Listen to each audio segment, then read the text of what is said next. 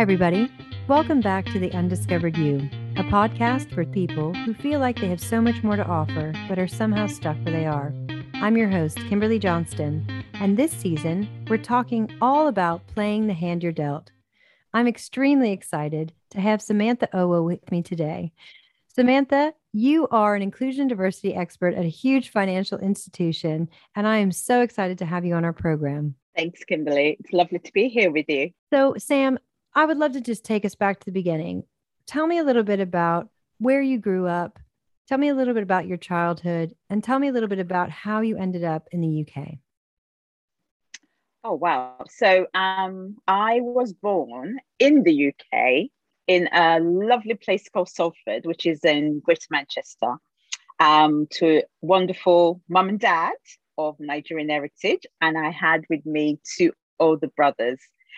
However, only being in the UK for a couple of years, or I was about to, when my dad needed to return to Nigeria for family reasons. So we actually went back to Nigeria, the whole family, and I lived over there for about 10 years. Okay, so you were And born in the UK and then went back yes, to Nigeria and kind of spent those formidable years in Nigeria for about 10 years. so I'm about 12. So I'll be Okay. 12. Yeah. And it was at the age of 12 that I returned back to the UK, but this time returned to South London. So in Stockwell, which is very close to Brixton. And that's where we settled. And pretty much that's where I spent most of my teenage years and went to high school, Stockwell Park School for most of that. So yes, and I suppose it was a acclimatizing to the UK, because if you can imagine, a 2-year-old toddler really wouldn't have been able to understand the UK culture. So my cultural reference at that point in time was strongly Nigerian, and very much the UK was very alien to me. And I can remember really vividly the first time I saw snow. I was absolutely amazed, and I hated the cold. You can truly understand that, and I couldn't understand why I couldn't wear my flip flops in the cold or in the snow. I quickly learned that, by the way. But the biggest transformation for me really was education, because that's obviously the most part of my teenage life. Education in Nigeria for me was very focused. You're very respectful of your teachers. You understand the hierarchy of position in the school, and your purpose for being in the school was to learn. And education is valued very highly in my Nigerian culture. But in the UK, the school I went to felt very different. I could remember vividly one of the students talking back to the teacher, and in fact, I think maybe even using a swear word. And I can remember being totally shocked by this, expecting some magnificent thunder to strike and somebody to land on him with the force of Armageddon or something like that. But the teacher just said, "Leave my classroom and stand outside." And I thought, oh my gosh, what's a lack of respect? What's this world I've come into? I don't really understand it. So it took a little while to get to grip with all of the sort of cultural differences, especially in that setting of a school for me. And I can imagine during that time, did that also kind of distract from your studies a bit as well because you're doing that huge shift, or were you still able to focus? Well, twofold, because in the first instance, I focused on my studies in the same way I did in Nigeria, thinking excellence was the only way. Then I suppose in essence, I experienced that education maybe wasn't as valued by my peers next to me, and they were not paying the same attention and focus to it. And inevitably, as you can imagine, at a very easily distracted age, that's how teenage years can be, I did get distracted along the way. But I had a really amazing English teacher. And I remember vividly, and I always retell this story to my daughter. Just before my GCSEs, I remember her pulling me to the side and saying, "Sam, you're frustrating me." And I said, "Oh, I'm sorry." And she goes, "You're very, very talented. You're more than capable. But I just see you just letting this slip away. What you must understand, Sam, is in this world, a Black young girl like you will not get very far if she's not fully, highly educated and have evidence to show that. And I said, okay, because I didn't really think, and I suppose a 16-year-old, a 14-year-old, 15-year-old might not think too much far ahead. And I remember her saying to me that if you want anything out of your future, you've got to knock it down. You can get all the highest grades across all your subjects. But if you keep on this sort of relaxed approach, you're not going to get very far at all. So get down and do what's necessary, because it's really important for your future. And for whatever reason, that just really hit me right in the center of my heart. And I was so sad because I hated disappointing my teachers. I was one of those students who never liked disappointing teachers. So I remember going home and crying that night, and then almost having like a massive mental shift and thinking, okay, I'll show her I can do this, that I'm more than capable of doing this. So yes, I just knocked it down, and the library became my favorite place in the whole world for the next year or so until I completed my GCSEs. And knocked it out of the park, I imagine. Yes, highest achiever in my whole school. Was asked to return to do a presentation to recognize I was the highest achiever of my school for the GCSEs that year. Love it. I love it. And I just want to pick up on that. You know, there are moments in your life where somebody says something to you, you recognize something, and sometimes you can take that on board, and you can 16-year-old shove it off shove off, and I don't want to listen to that. Or you can take it on board and you can change your whole life. And, Absolutely. And also on the flip side is take a minute to invest in the next generation as well. Take a minute to take aside those kids who may be acting out because they are bored out of their minds. They're so intelligent, they're actually bored out of their minds, and that's why they're acting out. And just say to them, I know that you're probably bored and that's probably why you're acting out, but you are incredibly intelligent and you could do so much with your life if you'd apply yourself. And they may roll their eyes and walk off, but that might stick with them. That might be the next Sam. Absolutely. Well, absolutely. And I always think to myself on reflection that actually the power of the intervention was that it was unexpected. It wasn't what she should be expected to do, but it was just one day on the corridor. I was going home and she called me into a room and said, Sam, come in here, let me talk to you. And it just tells you that sometimes we think about people, don't we? And we think about how we can help. But sometimes we may think it's not right to intervene. But genuinely, I'm a great believer now that if an opportunity provides itself and you can see that you can just share something of yourself with somebody else, take it up and do it, because you just don't know the difference it's going to likely make to them. And it is their choice. They can choose to take it on, or they can choose to not. But what actually you might be able to do is trigger that thing that maybe has gone quiet in their heart, that they just needed somebody to come along and give it a little jolt so that it can burn the fire back into their soul and drive them to do whatever else they want to do.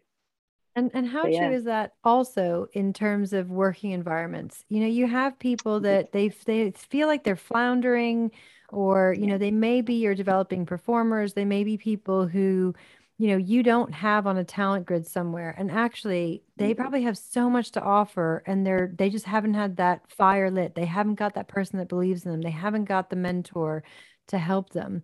And so, let's just if everybody that listens to this, take a look around you and see if you can identify somebody that's like that, and see if you can pour into them just a little bit. And hopefully that could change the world. One person at a time. One person at a time, one starfish at a time. I love that story. Yeah. So talk me through this. So you've done your GCSEs, you have absolutely excelled at them. And what came next? Well, the next moment was, by this point, my mum, I should sort of reference back that while we were in Nigeria, my dad died, which was, awful. And because of the social structure in Nigeria, my mum didn't have the expected fallback position, which you have in the UK, such as social services or somebody to help in terms of if you lose particularly your breadwinner in the family. So my mum had to go to work. So myself and my brothers were looked after by our aunties. So as they always say, to raise your children, especially in Nigeria, is done by a village, not necessarily by just one person. But going back to the story, when because we had both a UK passport and a Nigerian passport, and the situation in Nigeria at that point was not really helpful to trying to progress in the world. My mum decided we should come back to the UK, but she still had responsibilities in Nigeria because my grandmother was still there. So long story short, I lived with my brothers during my teenage years. So I can't imagine how to explain. And my brothers are about 7 and 6 years older than me. So they were only maybe the very late teens, or I think my oldest brother was 20. So by the time I finished school, so you can imagine all the distractions at home. So by the time I finished school, one thing was also very clear. I did not want to live with my brothers anymore. I liked them. I loved them, but they were so annoying. And I wanted my own independence. And I wanted my own space. So I made a decision as soon as I received my GCSE that I was going to leave home. So pretty much by the age of 17, I've left home. So really big moment for me. I rented a room, and I can't imagine that being possible during these times because of the world we live in now. But I was able to get a job. I was able to enroll in college, and I also got myself a room and a shared house, and decided to forge my own way in the world and see where that takes me. At 17. At 17. Unbelievable, Sam. Okay. So we have nailed the GCSEs. We are now living on our own with a job in a room that you're paying for yourself. And are you still living in London at this point? Yes. By this point, I moved to Wandsworth, which is also Southwest London. But yes, near Gareth Lane, which was a lovely corner of Wandsworth I lived in for many years. I know Wandsworth well. It's a very nice area. So we're living in, and what are you studying in college? So for our US listeners, college and university are two different things, is that right? They are indeed. So college, I suppose, would be an equivalent of somebody staying in high school until they passed I'm trying to think the exam you pass to go into university, which is college in the US. I'm trying to confuse myself there. Yeah, exactly. SATs, Yeah, there you go. SATs, yeah. So college over here allows you to do our equivalents of the of A levels, which is for getting access into university.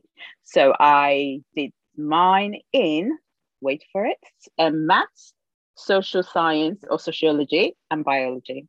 Wow. Nothing to do with finance so I was going far. to say, definitely headed towards being a doctor there, not finance.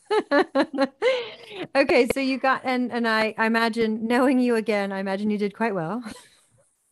Yes. However, I suppose then you have a quandary again, and this is another moment in life where, so your standard of living is still, well, for myself at that point in time, is still a bedroom in a shared house. At this point, I was actually able to be earning quite a good salary in the role and the job I had, and I was still going to college.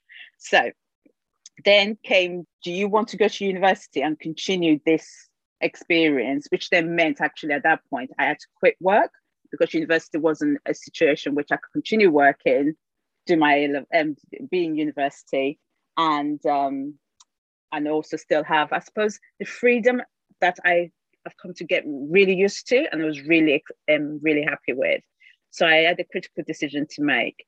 I either went to university, or I accepted that I could follow the career path in the role I was in, because I was being given so many opportunities, and one of the opportunities was to go into management within that role. Interesting. So I thought about it. Management meant more salary, meant more freedom, meant I could get a bigger place versus going to university, no money, living in student housing, and not really sure at that point in time, I suppose, what my future plans were. Because one of the things that to say on this journey, or should I say, two things were really focused at all times with all decisions I made. I needed the safety and security of a home, whatever that looked like. And I needed the safety and security of an income to make sure that home didn't get jeopardized. So therefore, as long as those two were really looked after, other decisions needed to work around that. So with that in mind, I decided on completion of my A levels, I wasn't going to go to university. I was just going to go to work and continue on that career path. I think what you just said there is so important, is keeping that kind of, what is it that is at the core what you desire. And for you, Yeah. you have that, you have exactly what, you know what it is. And some people, you look at what's at the core, and some people it's, I want to be able to tell people that I am at a certain level. It's about, pride and position. It's about having received a university education. It's about, I want to be able to make my family proud. A lot of people say that, Yeah. I have a lot of societal pressure on me to do whatever. And it's when you take the step back and actually recognize, why are you going to university? And, I've spoken to a few guests who actually have chosen not to go to university for various reasons. And what I find amazing is some people go back and get the degree later. Yeah.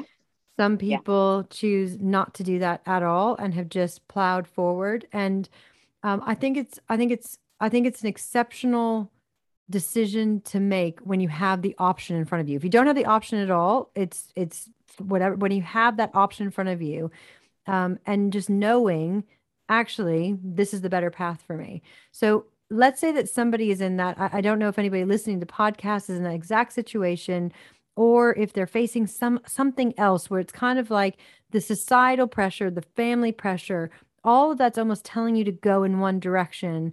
But logically in the foundation, I want these two things.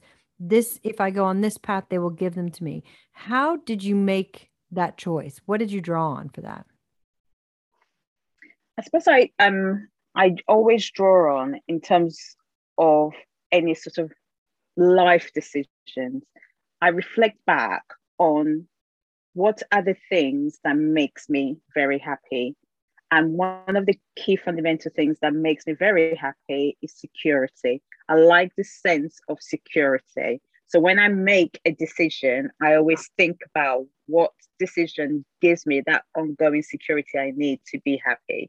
And for me, the security comes from the stability of a home situation and the control over my own outcomes, whatever that may be. Mm. So any decision I make that unstabilizes that security or threatens the opportunity for me to be able to bring that income into my life, immediately, for me, always feels the wrong decision to make.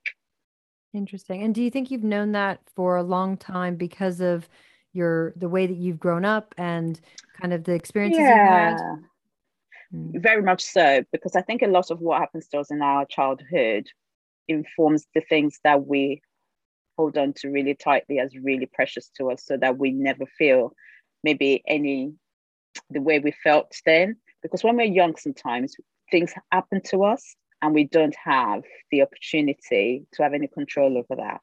So it happened to me that my dad died, which then meant our home life was totally different, which then meant we had to move. I didn't have the opportunity to be with my siblings all the time. I didn't have the opportunity to be with my mum all the time. And that was super unsettling. Now, don't get me wrong, at the same time, I notice it's one of the reasons I have such strong tenacity and I'm really strong in terms of making sure that I only control what I can, because I couldn't control everything else going on around me as I was growing up. But as soon as I was able to be in control of my own life and be in control of what my outcomes can be, I grasped that opportunity. And I've since then always made sure I never let it go, because it's really important for me to be able to have that sense of security.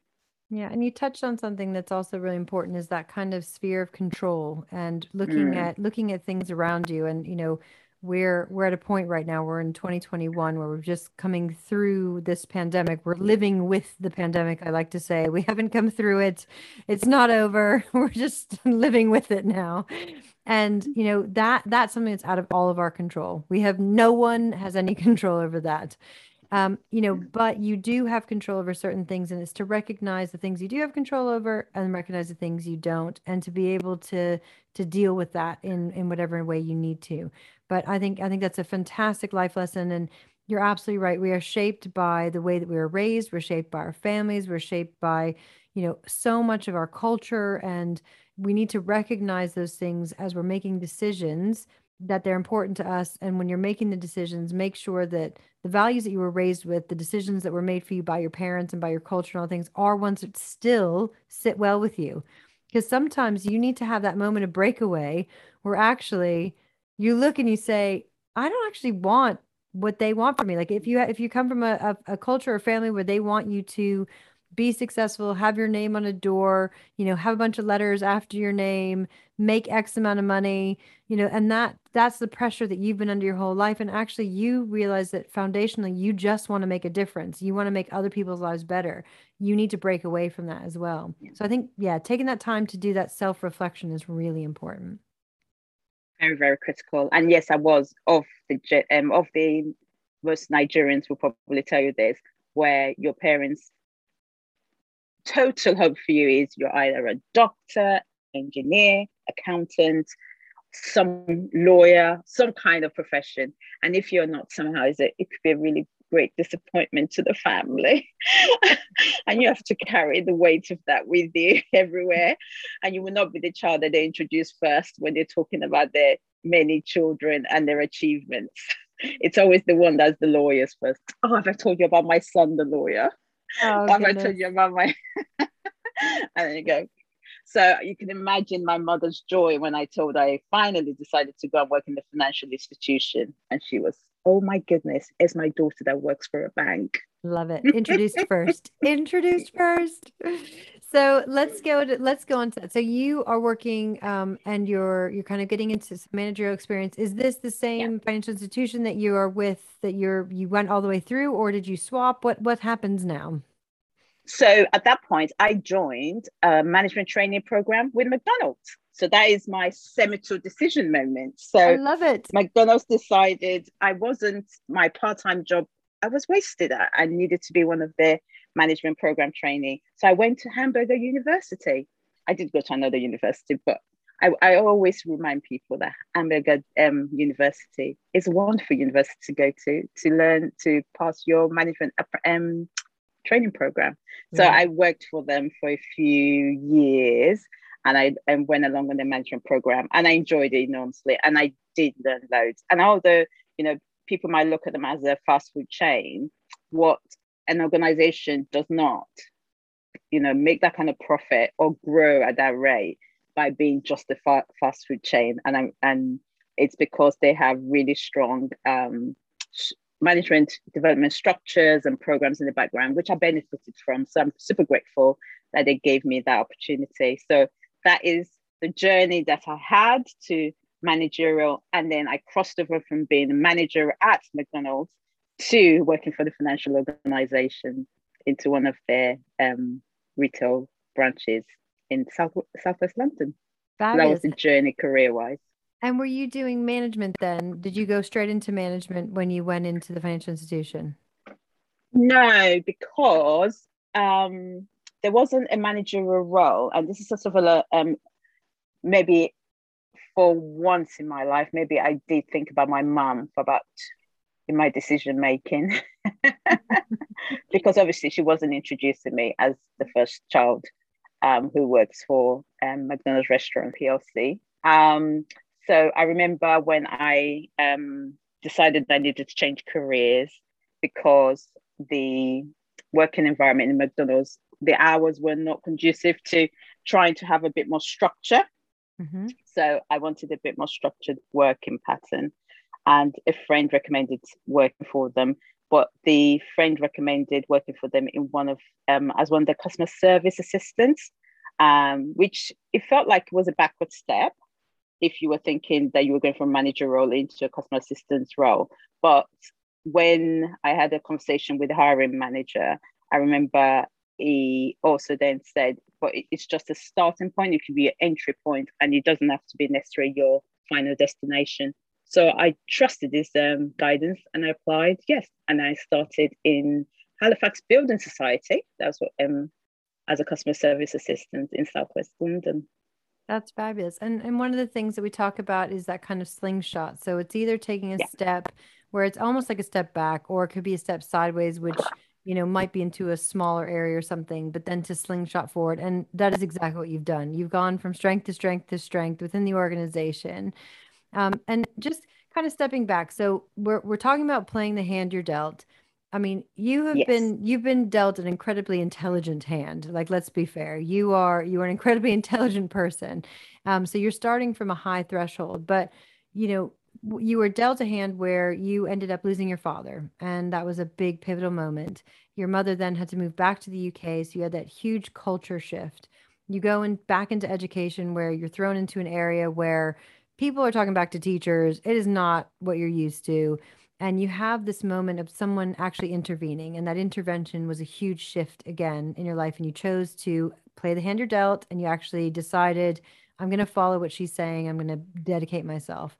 You get onto this managerial program. You do GCSEs, knock them out of the park. You go and do the college, do well at that. Go on the managerial program, and then you're saying at this point, you kind of that's when you thought about your mom. But what was the reason for you that you left McDonald's? So yes, I can understand how, oh, I work at McDonald's, but the CEO of McDonald's, when he says he's the CEO of McDonald's, no one's like, oh wow. It's like, wow, you're the CEO of McDonald's.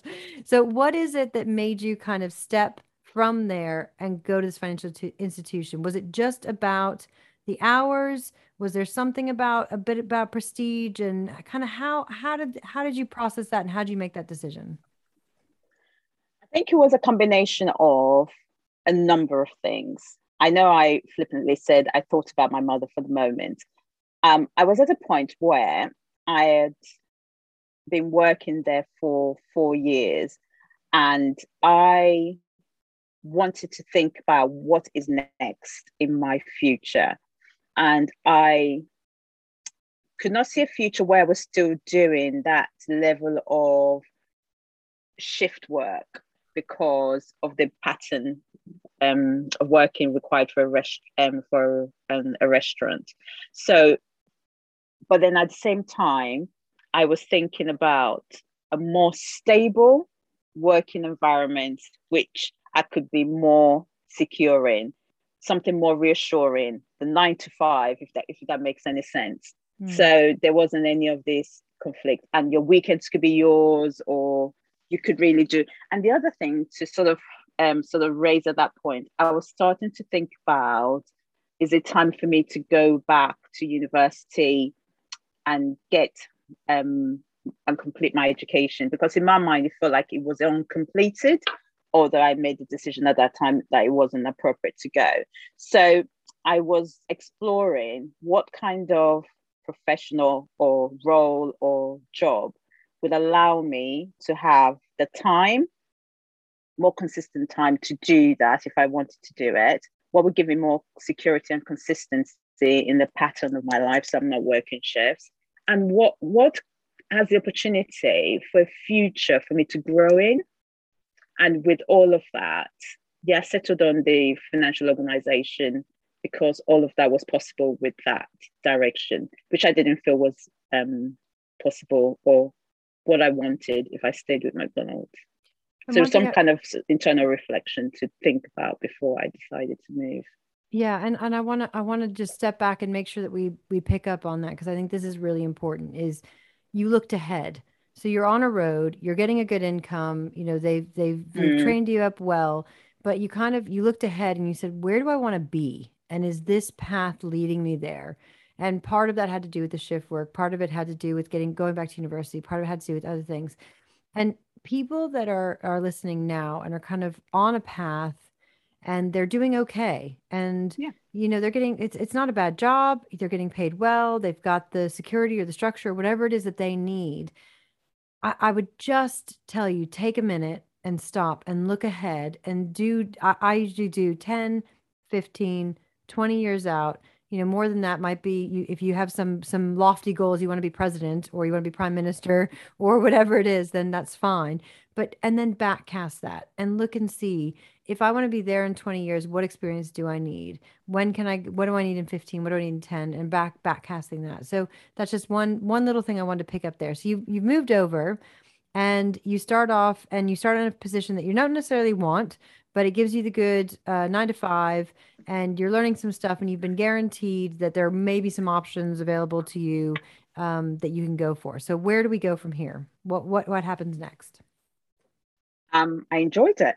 I loved working as a customer service assistant in the lovely bank. Um, I was well looked after. I was the youngest because traditionally those roles were usually held by working mums or who started at 10 after they dropped their kids off and we finished at 3 when they went to pick up their kids. So there was only a core staff who actually did the remaining hours the bank was open. I learned loads. I was very supported by both my manager and assistant manager. They saw my drive and my passion to learn, and they just fed it, which was fantastic. So it was a marriage made in heaven. And one of the things on that journey was that desire to keep on learning, to keep on improving, that got, again, another moment, another person in my life. I remember we were going out for drinks after work and we're sitting down in the pub having a drink. And my sister manager, who must have been probably in her 50s, maybe at the time, said to me, "Sam, you're wasted here." And I remember thinking, "Oh, what do you mean? Am I not good enough?" and she said, "Oh no, you're more than good enough. What I mean is, you really should be moving on to the next role. You can do this job already with your eyes closed. Go on. You need to start looking at the next role outside the branch." So yeah, another moment for me to walk away and think, and it might be something to do. And I'm sure I read about how sometimes women, probably in particular, always need that little nudge from somebody else to say or to remind them that of their contribution and the great things they're doing, for them to just suddenly have a moment of reflection and think, "Oh yeah, I'm really doing well, but I thought that was great." But what she's saying to me is, yes, it's great, but you should then be looking to keep on growing and not just stay here to fulfill whatever this agenda is. And so yeah, pretty much I think the next Monday I got in, she said, "So what did you decide?" And I said, "Yes, let's do it." And together we started looking for other roles. And yeah, within about a month or two, I was moving on to my next role in the bank. And that pattern of sort of working in one role for maybe at the most 2 years, then became the pattern really in organizations for me. Genuinely, I've worked for this organization for quite a while now. And in that time, I must have done about 14 different roles in the organization, and sometimes quite uniquely different roles as well, because that pattern of looking for the next opportunity, when you've understood where you are, to expand your knowledge, to keep on expanding your experience, your skills and knowledge, has just become a pattern of behavior. And I've been really privileged to be able to have that opportunity in this space. There's a really interesting concept called the S curve, and it's basically when you're moving on the S curve, when you're kind of going up at the beginning, you're learning your new role, you're learning your new environment, and you're being stretched massively. And when you get to the top, you're kind of in that sweet spot where everything's going well, you know what you're doing, and then you start to come down. And actually, when you're coming down, it's when you almost get a bit lethargic. You're doing the same stuff, you've already know it all, you know what you're doing. And that's when you need to jump onto another S curve. So either that's pick up another project or do something different or go into a new area. And it sounds like you have really harnessed that thought and have jumped from one to the next. So let me go back to the fact that you said that you've done a whole bunch of different roles in very different areas. That sounds like something we talk about in the skills that pay the bills around our transferable skills. So are there any kind of notable transferable skills or anything you can kind of tell to our listeners who may be thinking about going into something really different? Is how do you actually make that jump? How do you make that decision to do something out of your comfort zone in a completely different area where, maybe you're not going to succeed? Maybe this is going to be the one time when you're not going to succeed. How do you know you will succeed? I suppose the first thing is, the way I approach it, I always think, what is it that you are good at, Sam? And root myself very strongly in that, but also know that I am arriving into the space to learn and to pick up whatever the new skill or knowledge is. So I'm always very open with people I engage with in terms of being really clear about what I'm certain of about me and what I am uncertain of that I would need their support with. I generally think also there's an element of accepting that it may not work. That's fine. Because when I say it may not work, it's not that you will not work. What it is that you're about to do just may not suit you. But you will not know that until you try it. So I go and try things in the knowledge that I'm safe in what I know, but I'm also aware of the things I don't know, but I'm willing to accept that if it doesn't work out, it just reflects the fact that that particular situation and role wasn't for me. But that does not define me as a person. I would just need to find the right fit for me by looking for the next thing. So I suppose I would say just accept ambiguity, because you can't control everything. I love that so much, Sam. I think that should be a mantra. We need to somehow make that pithy and stick it up on a wall so we can all read it every day. It does not define who you are, but you just need to try it out and you can move on to the next thing. And that's the thing. If you're a capable person and you're a high achiever and you're feeling stuck, go do something else. And if it doesn't work out, you will have learned something in the process as well. Absolutely. Okay. So the whole podcast is called The Undiscovered You. So I have to ask the question, what have you discovered about yourself in this process? During that conversation or just up to now in my life? I would say in terms of playing the hand that you've been dealt. So what have you discovered about yourself? I've discovered that,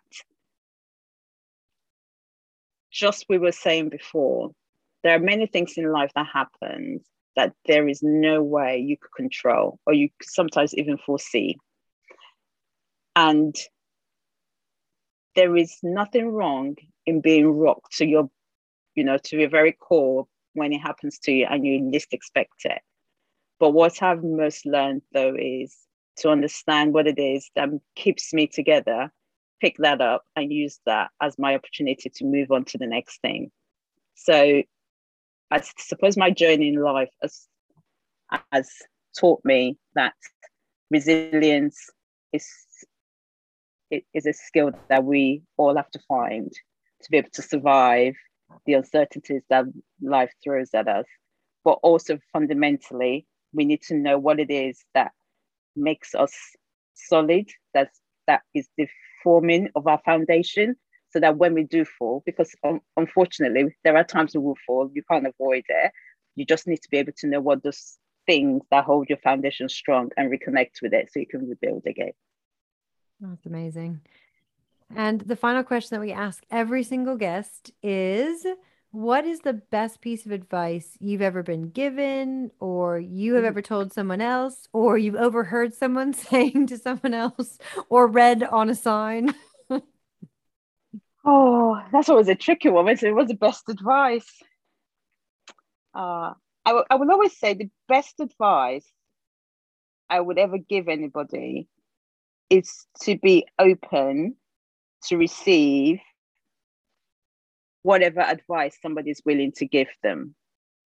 But then to walk away, think about how that matters to them, and then find what they want out of it, and then move forward. because there are lots of great advice out and about. I always say to my daughter, find out what makes you happy in life, know what that is, and know how you're always able to achieve it. Because fundamentally, you need to be able to do that regularly through life to make sure you are maintain that happiness. So I've probably given you two advice there, but it's a combination of both. Always be open. Yes. So always be open to accept the advice and then find out what makes you happy and keep that at the center. Yeah. I love it. I love it. Sam, it's been such a pleasure to speak with you. Thank you so much for sharing your story. You are an inspiration, and I've loved having you as a guest. So thank you for coming on. Thank you. I've enjoyed our chat. Thanks, Kimberly. I hope you enjoyed this week's episode. Please join me next week when I speak to Maisie Kersey. She's a university student whose life took a completely different direction when she was diagnosed with an eating disorder at the age of 18. Please remember to subscribe, like, and comment below. And I hope that you're one step closer to discovering the undiscovered you.